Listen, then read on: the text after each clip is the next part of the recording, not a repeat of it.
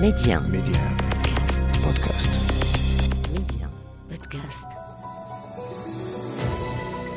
Bienvenue dans le podcast 2 minutes pour comprendre avec les experts de Média, une analyse pour aborder l'information sous un angle nouveau, appréhender des idées complexes.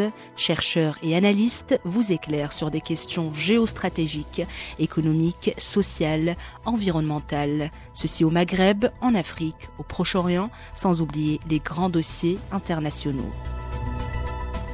Avec nous, Pierre Boussel, journaliste à Média. Dans cet épisode, un Premier ministre de facto.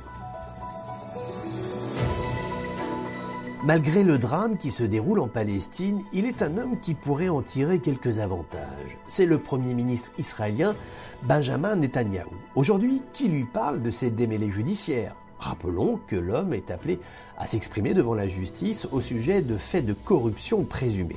Qui lui parle de formation gouvernementale, puisqu'il n'y a toujours pas de gouvernement en Israël à l'issue des dernières élections législatives anticipées, les quatrièmes en l'espace de quelques années, toujours pas de gouvernement. Ce qui fait que Benjamin Netanyahou est le Premier ministre de facto, l'interlocuteur naturel, va-t-on dire, entre guillemets, des forces armées israéliennes en opération, des partis politiques, de la société civile, mais aussi l'interlocuteur de facto de toutes les chancelleries qui appellent Tel Aviv pour demander quand Israël va baisser le niveau de la conflictualité.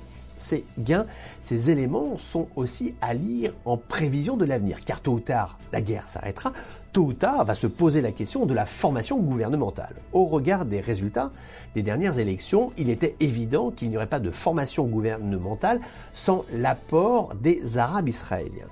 Quel parti aujourd'hui en Israël, parti juif, va avoir envie de former une formation gouvernementale avec les Arabes israéliens ? Quel Arabe israélien aujourd'hui va avoir envie de participer à un gouvernement avec les partis traditionnels en Israël ? Donc on va se retrouver dans une situation de blocage qui, là encore, pourrait profiter à Benjamin Netanyahou qui resterait, dans un pareil cas, le Premier ministre de facto. Cela nous pose une question, cela nous amène à une réflexion, c'est qu'il ne faut pas confondre le destin personnel d'un homme et l'intérêt d'une nation, de l'État israélien.